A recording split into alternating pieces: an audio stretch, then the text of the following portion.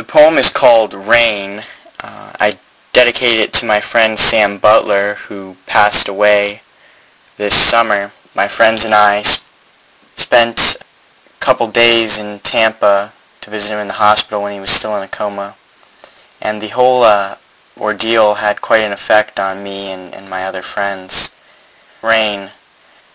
Driving Maine, I think about you for the first time in a long time.